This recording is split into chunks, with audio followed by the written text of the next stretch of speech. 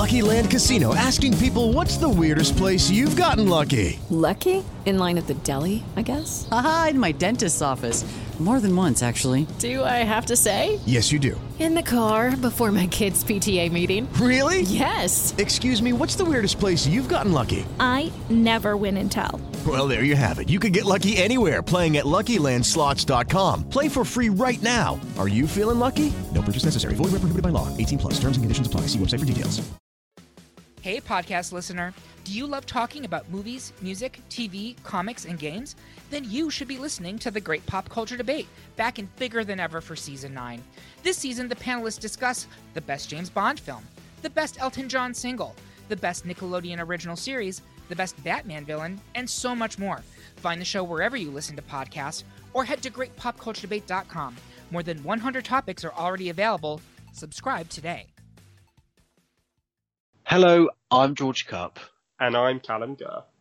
And you're about to listen to the podcast version of To Be Discussed with Cupp and Gurr.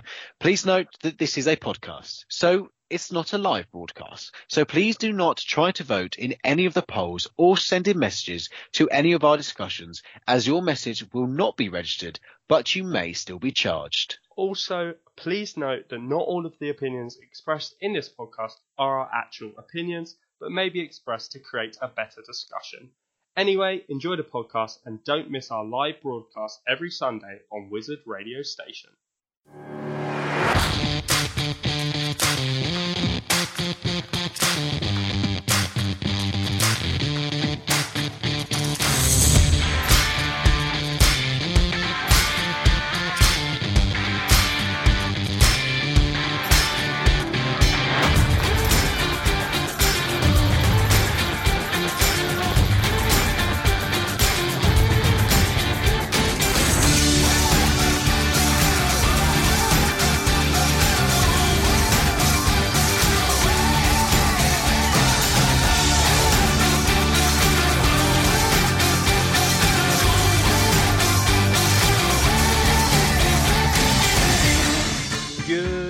Everybody, and welcome to another episode of To Be Discussed with Cupp and Gurr. My name is Callum Gurr, and I will be joined by my co-host and political officer, George Cupp. Hello everyone. This evening, Callum and I will prove to you that you can have impassioned debates whilst holding vastly different opinions without falling out at the end of the night. So this evening, we will be discussing, should higher education be paid for through indirect taxation? What is the greatest TV show of the last 10 years? And lastly, will we ever find life on another planet? With each of these discussions being accompanied by polls, which you have the chance to vote on at wizardradio.co.uk/listen. And these discussions will be open until the end of the song break between each topic. But first, last week we asked for you guys to send in your opinions on the question, should the UK legalise assisted suicide? And as always, we've had some really fascinating responses come in. The first is from Miranda. Miranda says, this is such a difficult topic for me, because on one hand, I don't believe that as humans we should assist or play any role in someone else's death, for obvious reasons. But at the same time, I remember when both my grandma and my grandpa died, the thing we all constantly said was, at least they're not in pain anymore. Because for their last few months, for both of them, they were in a lot of pain. Obviously, I would never want one of my loved ones in pain, and with the inevitable element being that they were going to die soon, a part of me did think if it would be better to end their pain sooner. But I just don't know, because for every situation that is as clear to me as that, there are so many more where it's more blurred and difficult to know what the right thing to do would be. George, what do you make of that? It is, Miranda, is you put the two kind of counter arguments for and not in a very good position there, because it is, on the face of it, I can see why people would argue that it's wrong that we get involved in people's deaths, and absolutely there is an argument to say, well, it's you could argue it's assisted murder, not assisted suicide in some cases, and it's I can definitely see those points coming through. But you rightly say as well that when you have someone that you love, someone that's been in pain, and you've seen them go through that pain, when they do finally pass away, you do think to yourself and you say to other people that they are at peace now. They're not going through that anymore. And a lot of older people, especially when they go through pain, they often just want to give up. They often just, they know that they've lived a good life and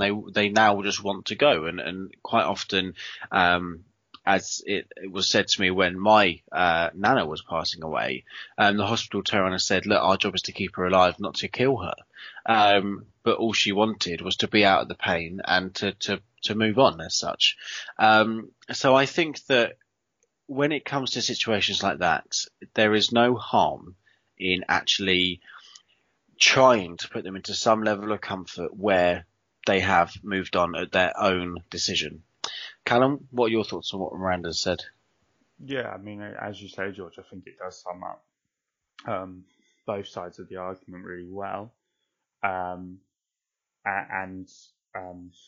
definitely empathise with what you're saying, Miranda, in terms of with your grandma and grandpa, and seeing them go through pain, and that does then kind of lead you down that question of whether or not assisted suicide should be made legal and things like that. I mean, I think for always, if assisted suicide or assisted dying, whatever you want to call it, is if that is to be legalised, I think it's 100% got to be with a proper process in place.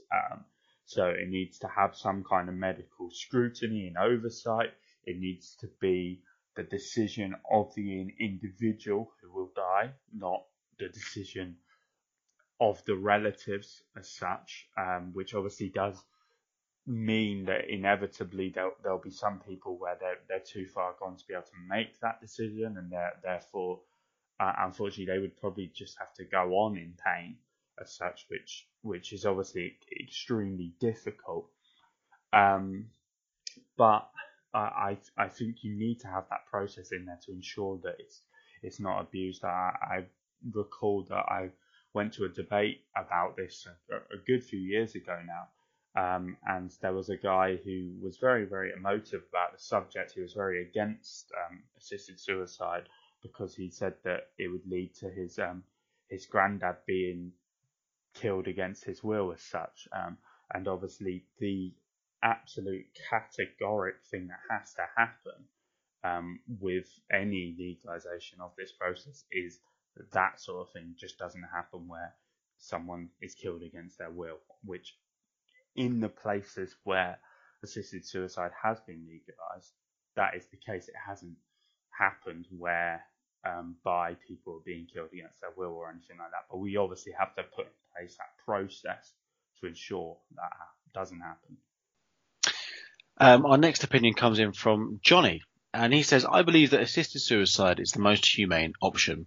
When we allow our pets to be put to sleep, to put them out of their pain, but we make humans suffer until their very last breath. What does that say about us? With cats and dogs, we don't just randomly put them down because nobody wants them or because they're abandoned. Translate that into humans, and that's some of people's fears of legalizing assisted suicide.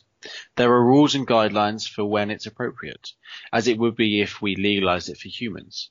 But humans deserve to respect each other and to give people who are going to die anyway the chance to do so without going through months or years of unnecessary pain. Well, Callum, do you think that it is right what Johnny's saying, that to kind of compare assisted suicide to how we treat our pets and putting them down?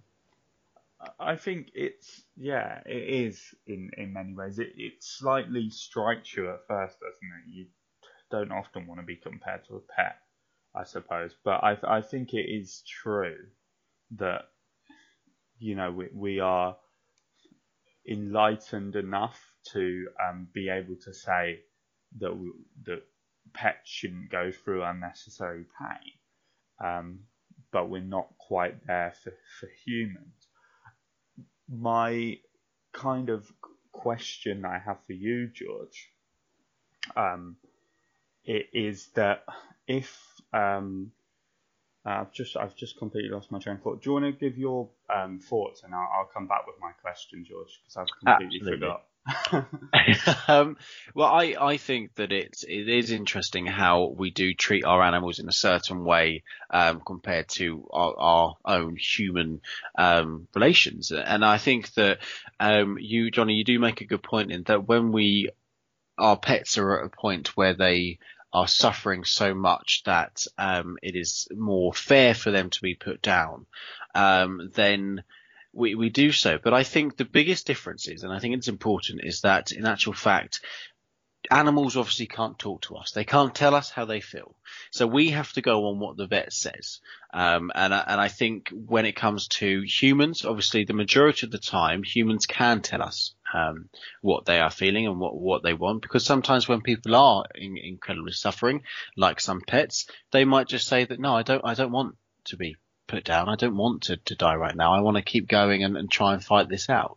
And I think that that's the big difference there, is that we don't, I suppose, get a choice as such, because we don't know what the animal is actually feeling, because they can't tell us. So we feel the best way to get rid of that pain is to put them to sleep. Whereas with humans, we can actually have that conversation, engage in that dialogue to ensure that this is what they want. And I think that that's maybe where it's not as right to compare between pets and humans when we're talking about assisted suicide. Callum, have you thought of your question for me or not? Yes, yeah. So it was that obviously in Johnny's answer, he kind of makes reference to, obviously, as you say, George, that with dogs and cats and pets, you make that decision for them, obviously. And do you think, obviously I mentioned in my previous response to Miranda's question, or not question, opinion rather, that I didn't feel that we should be able to make that decision for family members if they're now beyond the point of being able to make that decision for themselves. You know, maybe they've lost their speech or something like that. I mean, do you agree with that, or do you think that if a family member's suffering enough, but we can't know for sure whether they would have supported assisted suicide or not, do you think that family members should be able to make that decision, you know, for their mother or father maybe?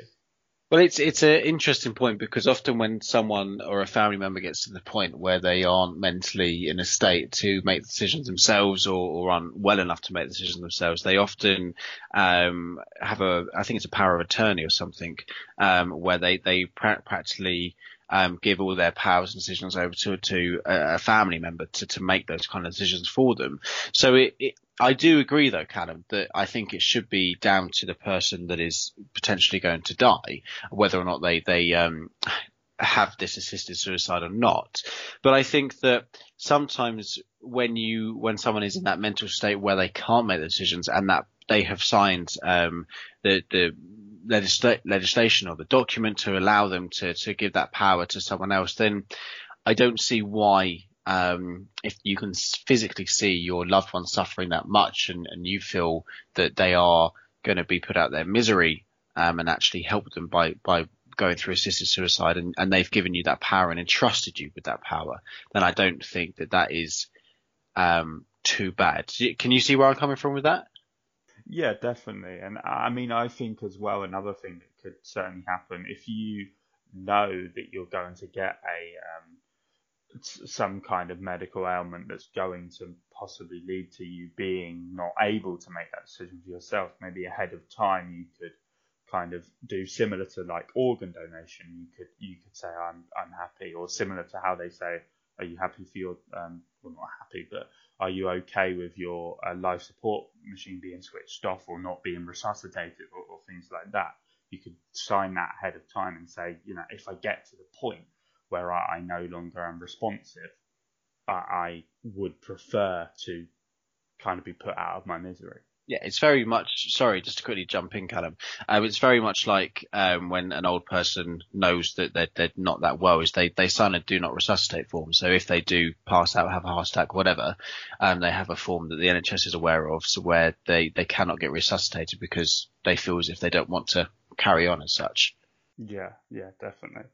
Right then, remember we'll be announcing what the question will be for you to send in your opinions on at the end of tonight's show. So make sure you're ready for that, for the chance to be featured in this segment of next week's show.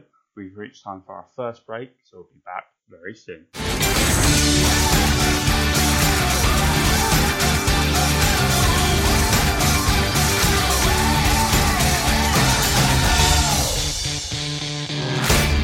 Hello and welcome back to Be Discussed. So let's move on to our second discussion of this evening.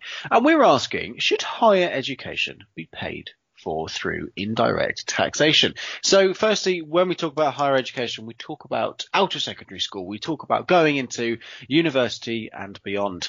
Currently, right now in place, we have tuition fees. And I suppose a lot of people like to call them student loans, where the government will give students a loan to ensure that they can then pay for their higher education. And then once they have completed their course and got their degree, and even sometimes if they don't get their degree, they are then required to pay that back to the government, which is including interest rate.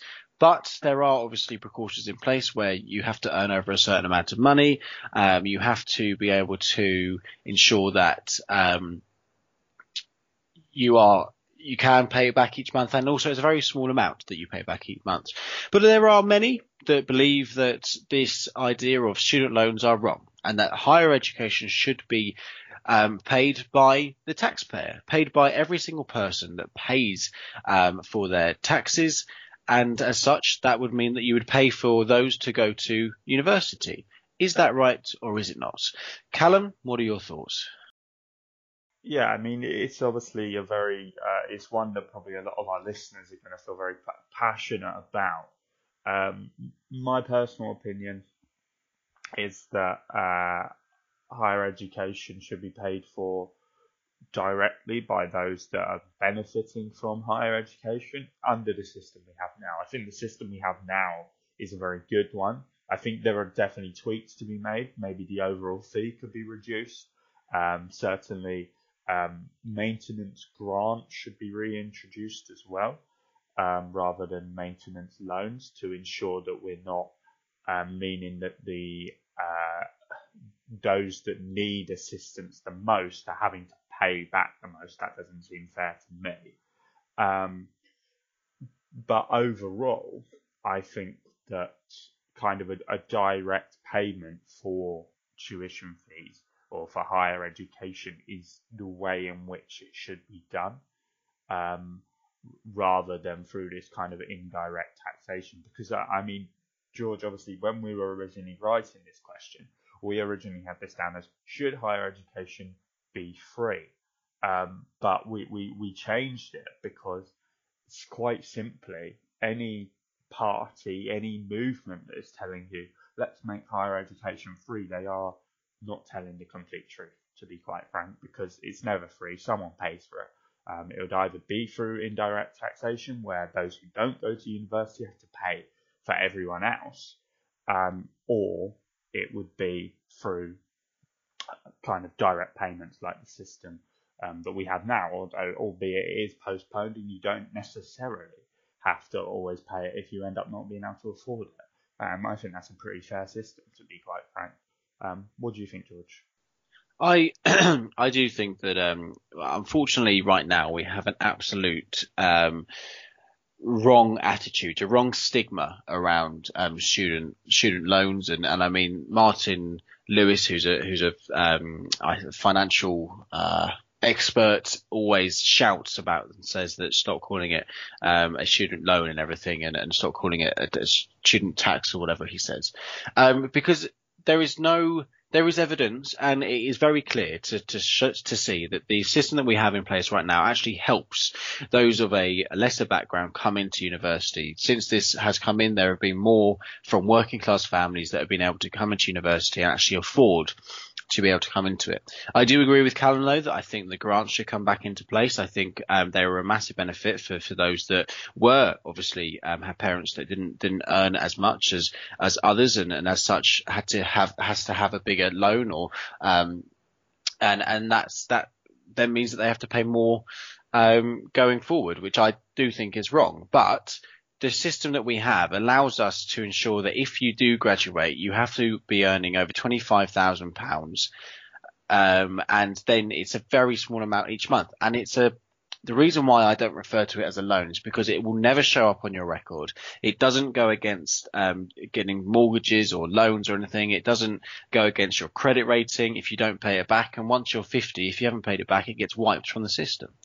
I can see some arguments as to why people would want to have it paid by the taxpayer, because obviously our lower education, if you like, is paid by the taxpayer. Our secondary schools, our primaries.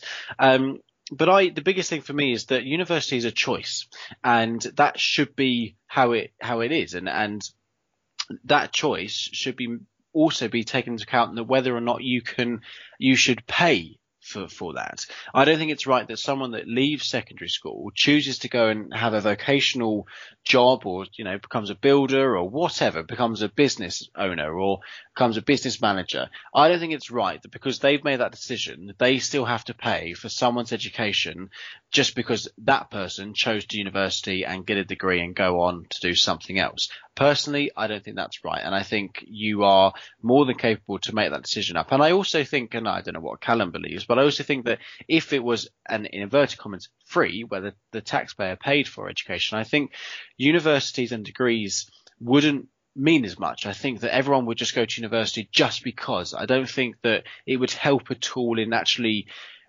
ensuring that we had a proper educational kind of generation coming through when people go to university. Callum, do you kind of see what I'm trying to say there, or do you think I'm often, as usual, talking a load of rubbish?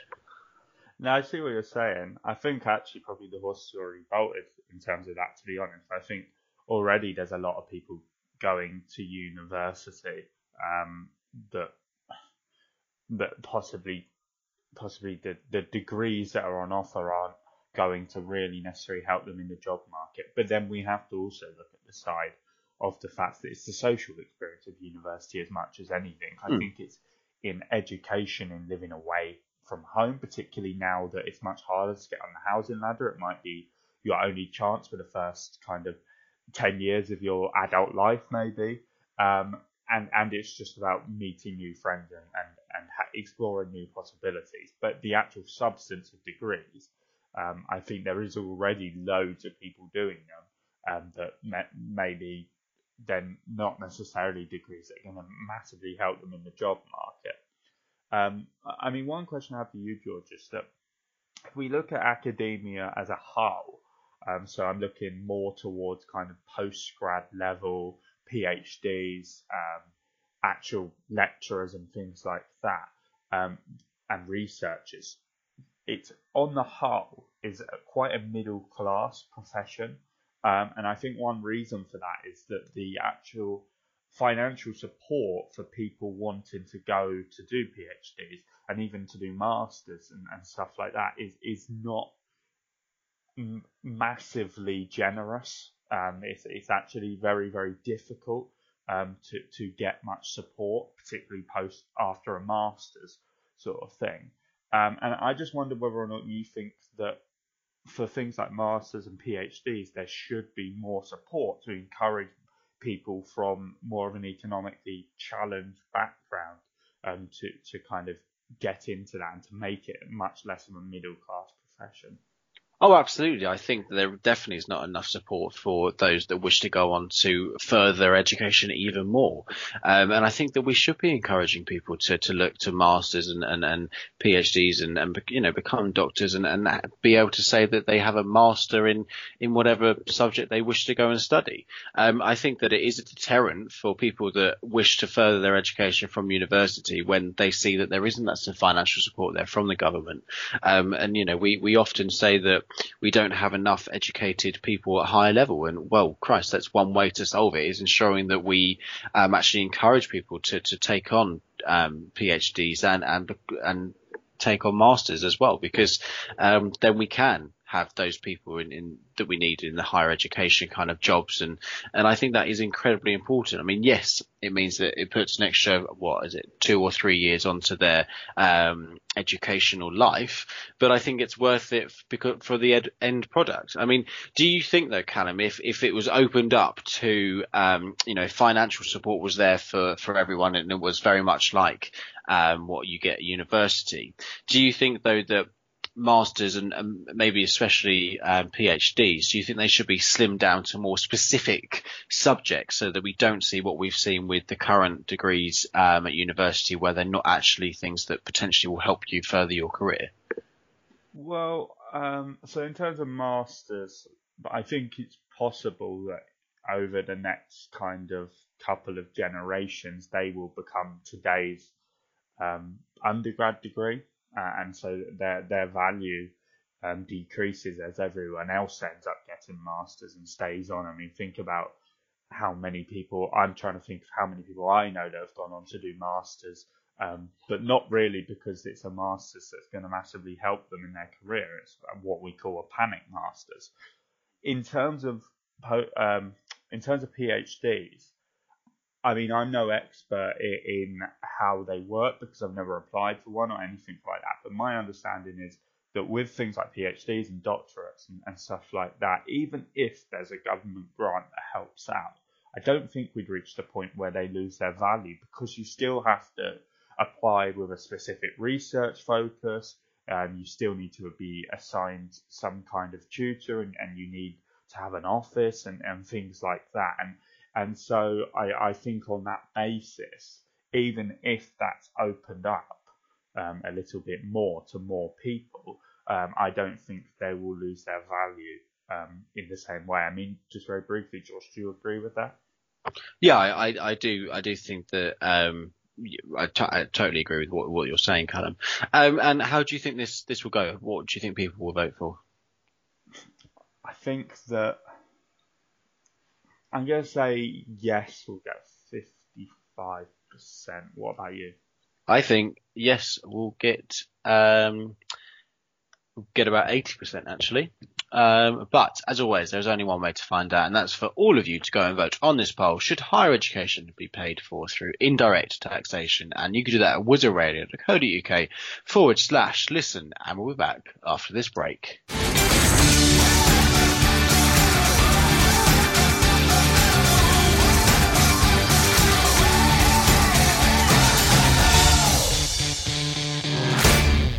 Hello and welcome back to be discussed. So for the results of the poll, should higher education be paid for through indirect taxation, please go to our Twitter page, that's @WizRadio. Right then, time to move on to our third discussion of this evening. And we are asking, what is the greatest TV show of the last 10 years? So TV has in recent years undergone something of a revival. In the past, a general rule of thumb was that the biggest names would be found on the big screen, with the smaller stars reserved for the smallest screens. This is no longer the case, with huge stars like Henry Cavill, Jude Law and Nicole Kidman all having multi-million TV roles. This has inevitably led to the overall quality of TV shows increasing, and the last decade has seen some fantastic television. But what was the best? Was it Game of Thrones, Breaking Bad, Chernobyl, Rick and Morty, or that famous show of Other? There's probably actually a TV show called Other, actually, but we just mean any other option. George, what do you think? Do you know what? I'm actually in shock, because I think this is the first kind of multi-poll where we've asked, like a question like this, that I've actually seen every one of the shows. I'm very impressed with myself. It's a very hard pick, because I did very much enjoy all of them, and each one of those titles mentioned kind of brought a different genre, a different way of watching, and a different interest as well. I mean, the first kind of big series I watched was Breaking Bad. I watched that with my mum, and we watched the whole thing. We were very late to catch up on everything, and I remember I think it was back when during university, I think, or just before university, that we sat for quite a while every evening and tried to get through as many episodes as we possibly could in one night and to get through it, because it was a fantastic show and it was incredibly gritting, and you really wanted to keep putting, and this shows how old it is, keep putting the next DVD into the drive. But then I was very late to catch up to the Game of Thrones franchise. All of my friends, and Callum will vouch for this, all of my friends were watching it, and I was like, I haven't watched it, never watched it. And then I think it was a time when I was unemployed, and I literally for about 3 weeks or 2 weeks just watched Game of Thrones straight from series 1, season 1, and just watched it non-stop, and I caught up pretty quickly, and I absolutely loved it. It's, the magical kind of world in a way with, the dragons and the mythical world is not something that I've often kind of been drawn to, but the way it was done on Game of Thrones really, really enlightened me, and I absolutely loved watching it, and it made me really fall in love and get very passionate about some of the characters in there. I still believe that Sansa should have been queen, but she's queen of the North. But there you are. Sorry for spoilers there. I was going to say she died. No, she didn't. Anyway. Chernobyl, I started watching that. I struggled to keep going with it. It was quite a slow burner for me. I know it's a very, very, obviously real life drama, and I think it's incredibly a fantastic series, and it's won many awards. But it's for me, I just couldn't as much get into it. And Rick and Morty, well, what can be said about Rick and Morty? It's a very out there kind of cartoon show, and quite often if I need cheering up and just want a bit of an easy show to watch, I will often put Rick and Morty on if I'm honest. How about you, Callum? What show out of those is your number one? I think in terms of the one I enjoyed the most and I got most of the hype about was Game of Thrones. I absolutely loved Game of Thrones. Particularly the first 5 seasons of Game of Thrones, I absolutely loved it. Unfortunately, I don't think I can say it's the greatest TV show of the last 10 years, simply because its quality and its overall consistency took such a nosedive from season 6, season 7 onwards. And for reference, for anyone that's not seen it, there's eight seasons of Game of Thrones. And so I think on that basis, I can't say that was the best. Was that when the book stopped? Yes, yeah, roughly. Yeah. There was one season, I think season 6 was when books stopped, and it was still relatively okay. But the further they got away from the book material, the kind of worse it got, in my opinion, anyway. In terms of Breaking Bad, I did enjoy it. But I found it incredibly slow, actually, Breaking Bad. And I think for me, my trouble was there was never a character in Breaking Bad which I really was cheering as such. I thought they were all, with maybe the exception of Jesse, but they were all relatively not exactly ones that I could sympathise with. I mean, you could to a certain degree. But I actually found it to be quite a tough watch, Breaking Bad. I think actually the kind of last few episodes were really good of Breaking Bad, but beyond that, sometimes it felt there was maybe a little bit too much filler in there, in my opinion. Rick and Morty, I've never really understood the hype for. I've only seen a few episodes, I will confess, so maybe I should have persevered a bit more with that. Chernobyl was excellent. I only actually watched that relatively recently, but that was excellent. But it was a mini series, and I think that it's very difficult to say that a mini series is the greatest TV show of the last 10 years, because I feel like you have to have some commitment, and I think it was just 5 episodes, Chernobyl, and therefore it's difficult to say that that's the greatest.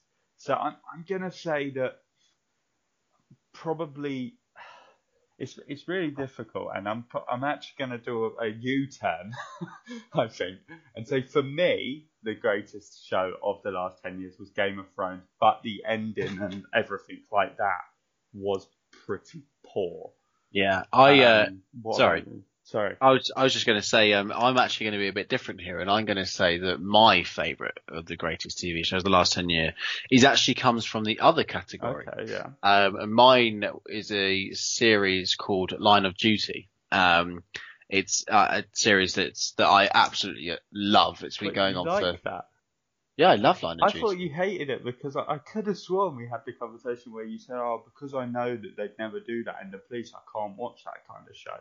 Yeah, that's true, and that is very much my opinion. But Line of Duty, I kind of just let that kind of brain switch off, whatever brain I have. Line of Duty, yeah. And I absolutely love Line of Duty, and I cannot wait for the next series to come out. I think they're just finishing filming it at the moment. And it's going to be so good because, we finally find out things that we've been waiting to find out for a very long time. So I would actually go for the other category, and I'm going to say Line of Duty. I mean, Callum, what other series would you bring to the argument here? Oh, it's difficult, and it's trying to remember when things were released, so whether or not they qualify as the last kind of 10 years. One that's releasing right now, which I think is really clever, and I think you agree with me, George, is The Boys over on Amazon Prime Video. Oh, very good, yeah. That I think that's excellent because it's kind of it's almost like a parody of superhero films and superhero franchises, with very much a serious subject matter, which actually, although a lot of it's quite tongue-in-cheek, there's actually a really good commentary, I think, within it on our current society and its focus upon kind of social media and influencers and things like that. So I think maybe we can't say right now, because it's only had 2 seasons, it's the greatest TV show of the last 10 years, but I think it's certainly got potential. Yeah, it's got potential, for sure. What do you think is going to come out on top here, George? Do you know what? I think I'm going to say Other is actually going to come out on top here. I think I'm going to give Other a chance and say that there are so many amazing other shows that I think that people will vote for Other. What do you think? Yeah, I think Other will come out on top actually as well.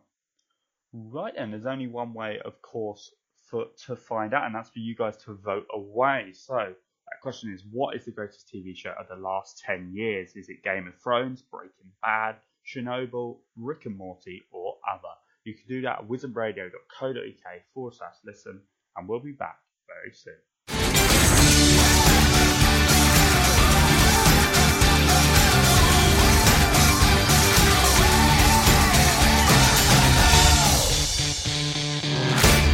Hello and welcome back. So for the vote, we asked, what is the greatest TV show of the last 10 years? And to find out results to that poll, head over to our Twitter page, that's @WizRadio. Right, let's move on to our fourth discussion of this evening. And as always, as I say, the most important discussion. So we are asking, will we ever find life on another planet?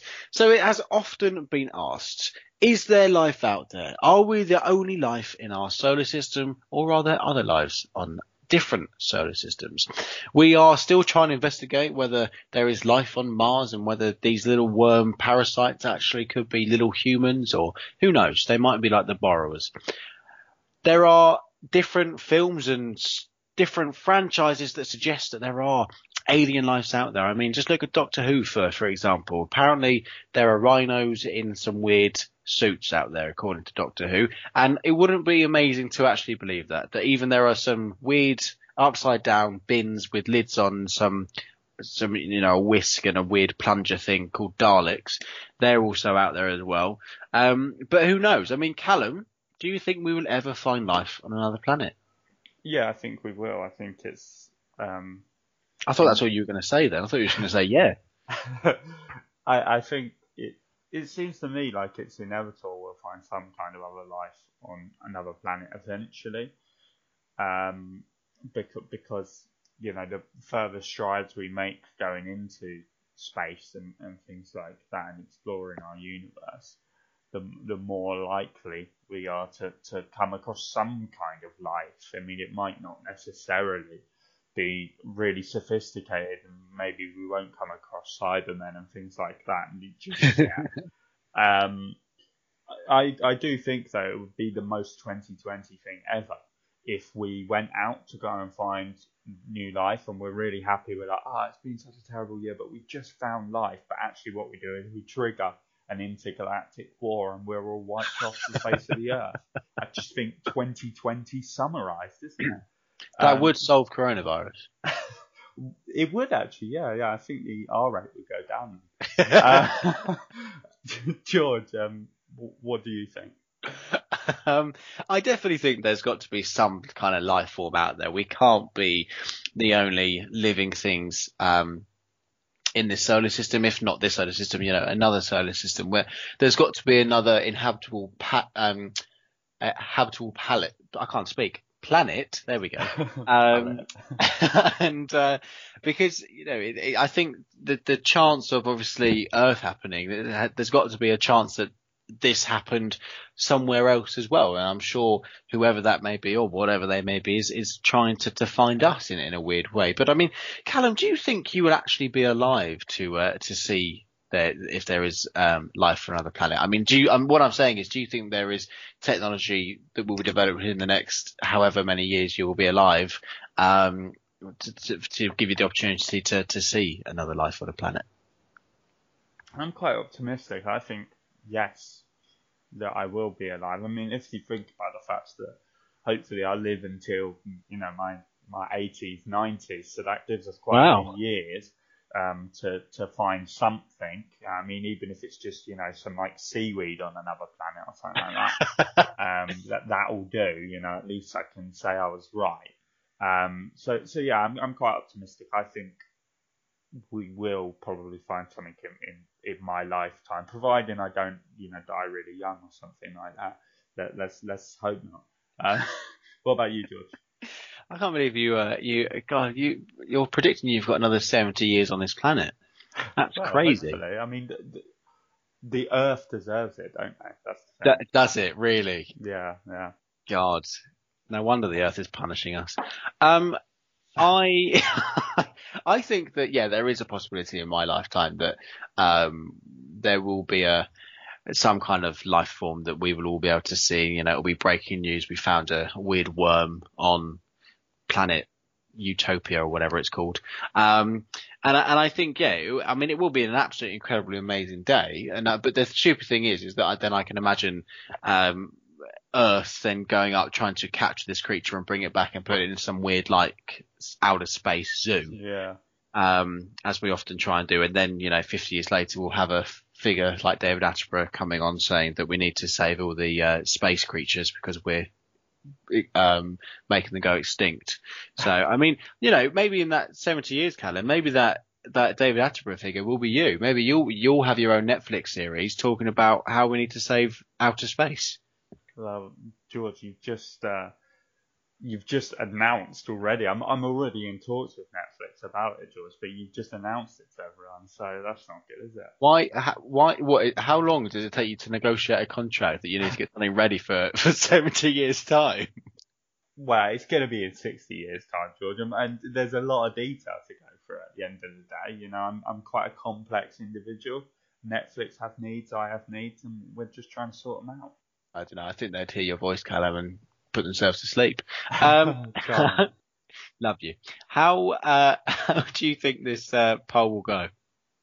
I think 70% of people will say yes. What about you? Yeah, I'm gonna stump you a bit here, and I'm gonna say 71% of people will say yes. As always, there is only one way to find out, and that's for all of you to go and vote on this poll. Will we ever find life on another planet? And you can do that at wizardradio.co.uk/listen. And we'll be back after this.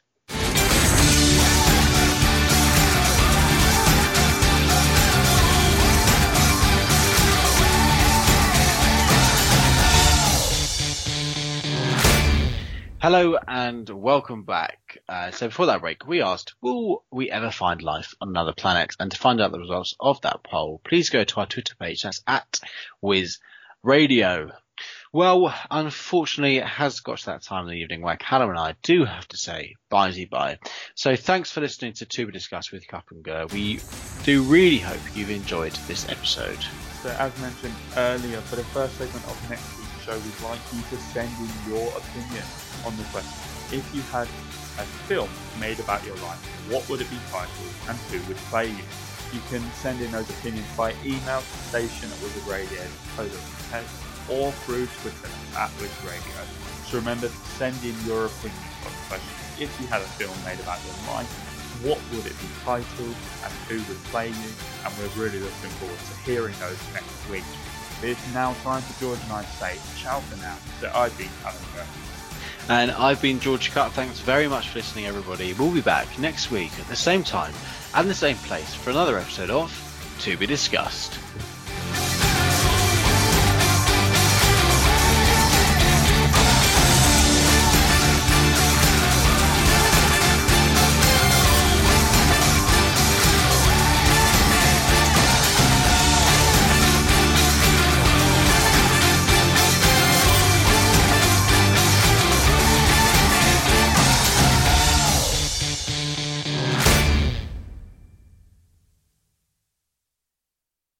Hello, it is Ryan, and I was on a flight the other day playing one of my favorite social spin slot games on ChumbaCasino.com. I looked over at the person sitting next to me, and you know what they were doing? They were also playing Chumba Casino. Coincidence? I think not. Everybody's loving having fun with it. Chumba Casino is home to hundreds of casino-style games that you can play for free anytime, anywhere, even at 30,000 feet. So sign up now at ChumbaCasino.com to claim your free welcome bonus. That's ChumbaCasino.com and live the Chumba life. No purchase necessary. VGW. Void where prohibited by law. See terms and conditions. 18+.